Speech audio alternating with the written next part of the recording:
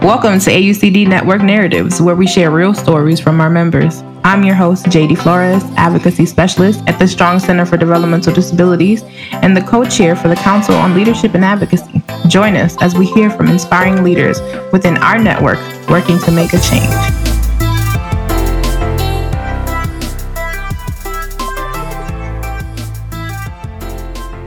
We are here today with Angela West, who works at VCU within the Partnership for People with Disabilities and the Center for Family Involvement as a multicultural specialist. This position enables her to serve families and professionals by educating them of the cultural impact on disability and connecting them to resources.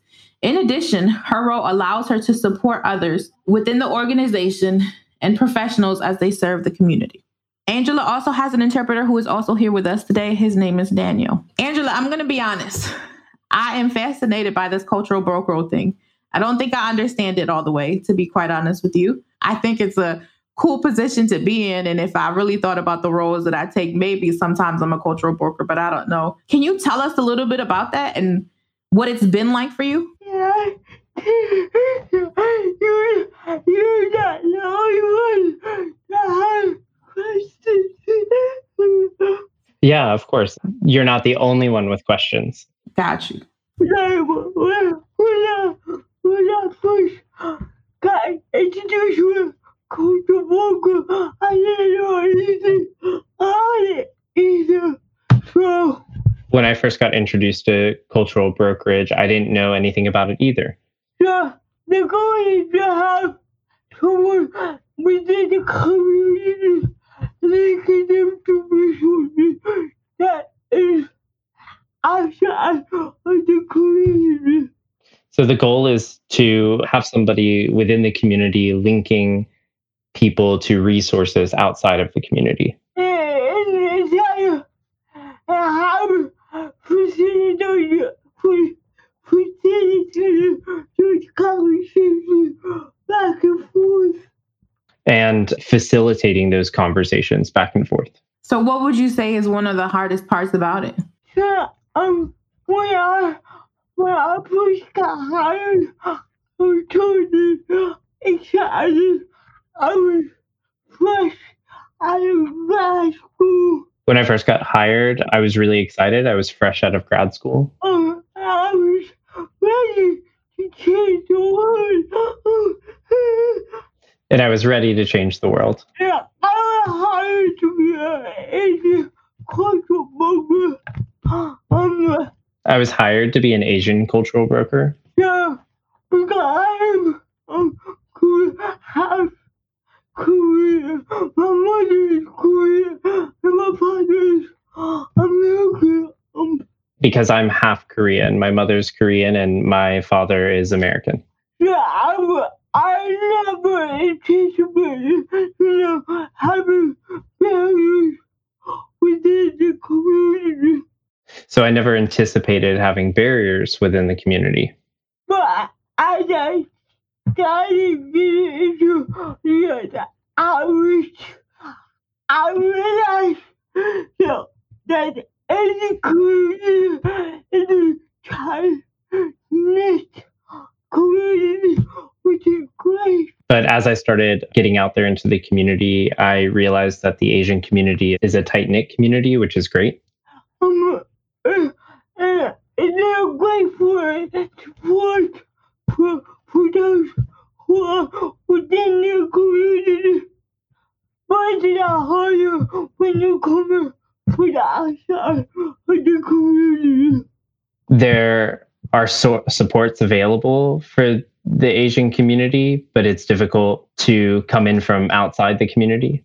Yeah, I'm fine because I am Asian and I do have family from the culture. I was hired to utilize the resources that I had. But I realized that once I talk to people who didn't know me and didn't know my story, they were very resistant to talk to But I realized that once I talked to people who didn't know me and weren't familiar with my story, they were very resistant to talk with me. Because now I come in with a physical disability. I'm a wheelchair. I have a speech impairment. I'm coming in as a person with a physical disability, using a wheelchair, and who has a speech impairment. And at that time, I do have someone with me. I had to ask interpreter person aides who are not for the community. And a lot of the times I will have an interpreter with me or a personal aide who's not from the community. Would you say that you're developing your identity as a person with a disability while also developing and growing within your cultural norms and your cultural beliefs? And so you're navigating those two roles and bringing them together to really be able to do your job? Oh, yeah, definitely.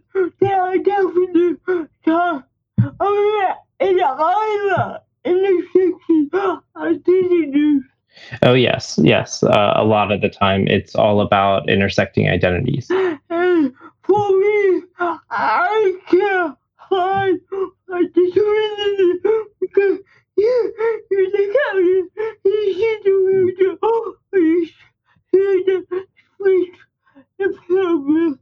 And for me, I can't hide my disability because when you see me, you see the wheelchair. When you hear me, you hear my speech impairment. And with that comes cultural instruction or judgment or judgment that are impacted by cultural perspective. And with that come assumptions and judgments that can be impacted by cultural perspectives. For sure.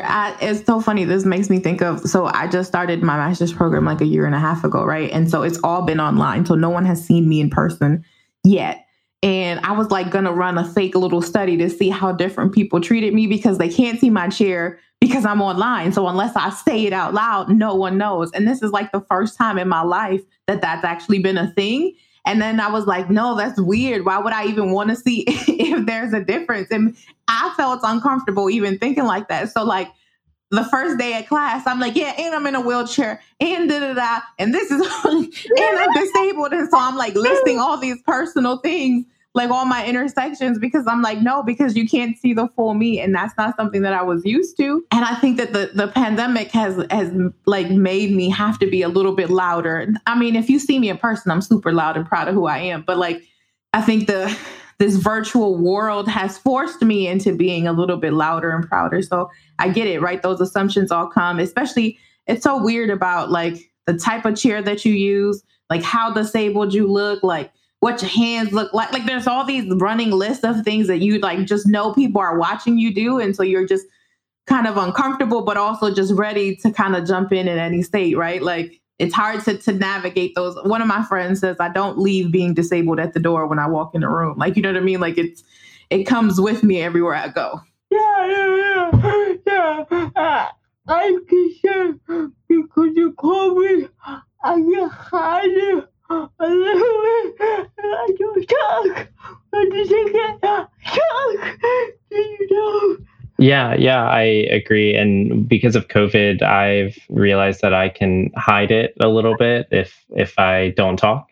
So that's been a shock to me. And that's been insightful to me. It's so weird because then it's like, but no, it kind of makes you want to go harder, right? Like you're like, yeah. The social norms of how we police our own bodies as people with disabilities, it's really, depending on the day, kind of hard to navigate. Yeah, and nowadays when I don't want to talk, I just want to be Angela, you know? Yeah, and there are days where I don't want to talk about it. I just want to be Angela, you know? For sure. I mean, I think that we overpour in a lot of situations as advocates because I think some people expect that from us, especially if, you know, we're brought in as the personal story or as the personal experience. Yeah. So that makes their job a little bit harder. Yes. I'm going to be honest. I'm still struggling with this cultural broker thing because it's a concept to me. It just feels uncomfortable because of the expectations on both sides of the field, right? So there's expectations for you to connect with your community. And then there's expectations that, you connect the realm of your you said to your community. What have you found success in when you do this?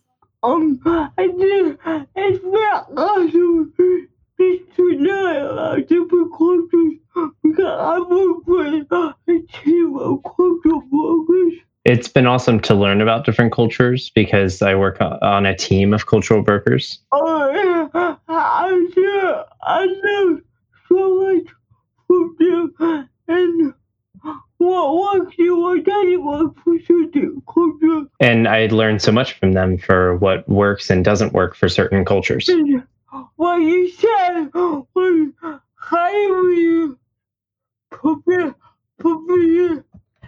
like the first speaker of one culture, which I don't strive to be. Like something that you said of how we can't be the sole speaker for a specific culture, and I don't strive to be. Or disability. Yeah, I don't feel like I'm not representing the whole people with disability. Yeah. Even with disability, like I'm not representing all of the people with disabilities. I can't. That's too much weight that is not mine to take in the first place. Because it's too much and you can't. It's too much weight that's not mine to have in the first place. Yeah, really, I think it's having those conversations and leading those conversations is where it starts. So I think having those conversations and leading those conversations is where it starts. So when you think about all the work that you've done, how do you think you've impacted the community? I've seen families access resources that because of the cultural broker, they'll be able to access those resources. I've seen families be able to access resources because of the cultural brokers helping them access them. And their life completely changed. And their lives completely change. And that really impacted me personally because I love seeing individuals change in people. And that's really impacted me personally because I love seeing individual change in people. And it made me keep thinking how we can reach different communities. And it makes me think about how we can reach different communities. Yeah, I love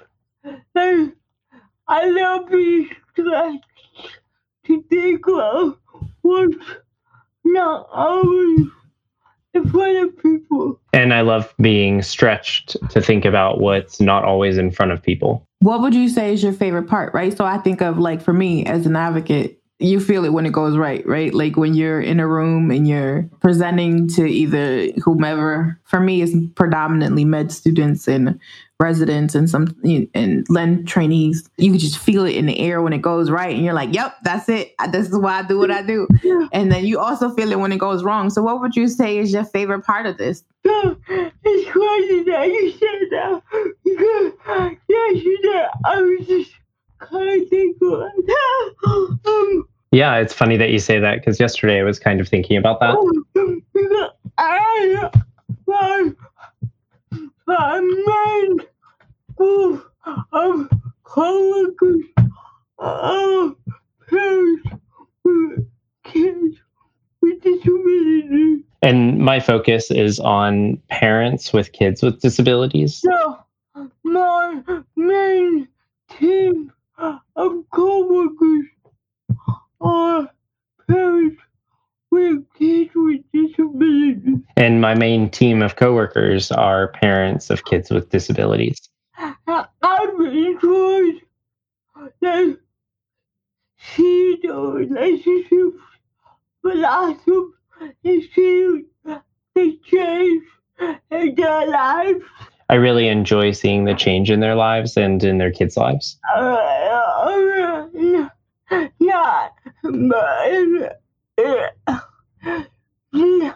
to have this conversation that I wish my father had the opportunity to be a part of. In having this conversation, it's something that I've wished that my mother and dad could be a part of. But I think that would change the trajectory of our life. I think that it would change the trajectory of our lives. Not that I'm not grateful for what happened, it would change a lot.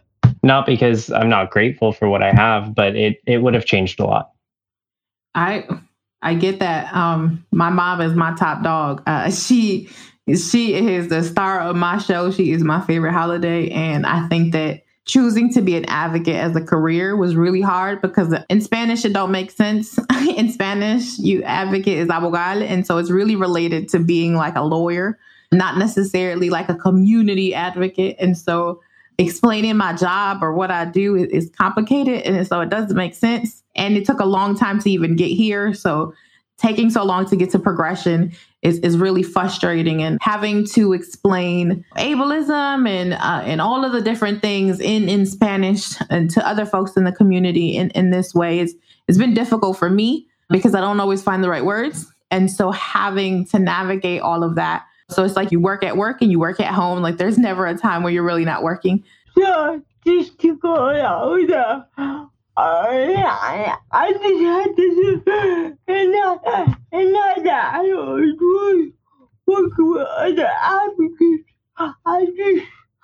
I don't know, it's a really special place to be able to have the identity communication with the family.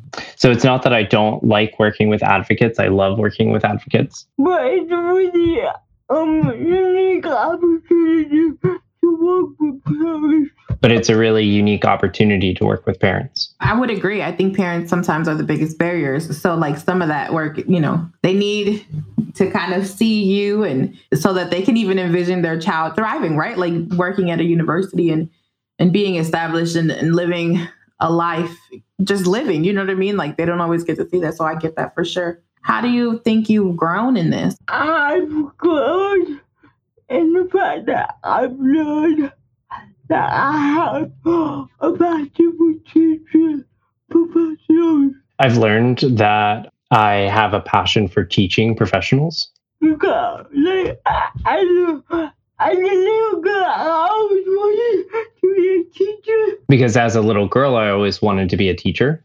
The classroom is not the best place for me right now. And the classroom's not the best place for me right now. Right now. So this is the way that I'm living out the dream of being a teacher. And so this is a way that I can be living out the dream of teaching.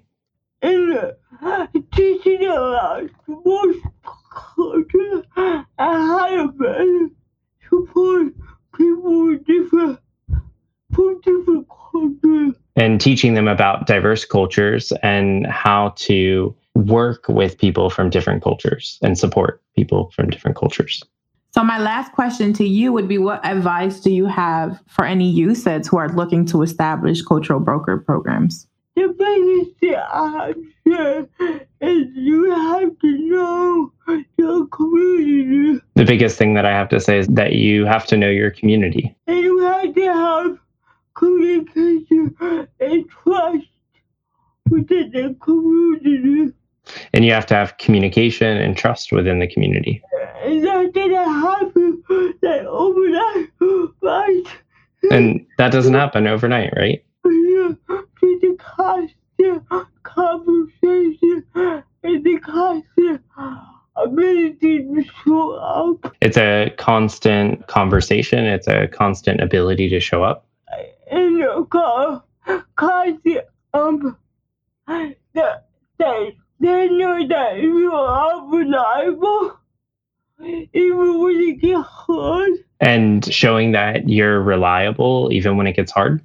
And then the other aspect is the cultural broker cannot be the sole person for that culture in communication. And the last thing that I have to say is that the cultural broker cannot be the sole person in communication. With that culture, I can't be the only person talking to the Asian community. With that culture, and like I can't be the only person talking within the Asian community. I have to establish that trust, and then we got our colleagues. And I have to establish that trust and reaching out to my colleagues with me. And bringing you into the conversation after that trust is built. And bring them into the conversation after that trust is built. And then also, that I can't be the show representative for that community every project. And I can't be the sole representative for that community at every project. So having that conversation with the youth staff is really difficult, but it needs to happen. And having that conversation with the USAID staff is really difficult, but it needs to happen. I agree. I mean, I still don't really get it. I'm not going to pretend like I do. I think it just sounds a little different. But thank you so much for being here with us today. Thank you so much for sharing your journey and for the work that you do and how you're pushing, to really be inclusive of the communities that sometimes we don't think about and we don't serve in the right ways. Thank you. Thank you. Thank you for tuning in to AUCD Network Narratives. If this story has inspired you to make a change at your center or program, use the link in our show notes for resources and tools to help you lead on. We'd love to connect with you, so visit the AUCD website and click on the Submit Your Story button at the top. We hope to hear from you soon.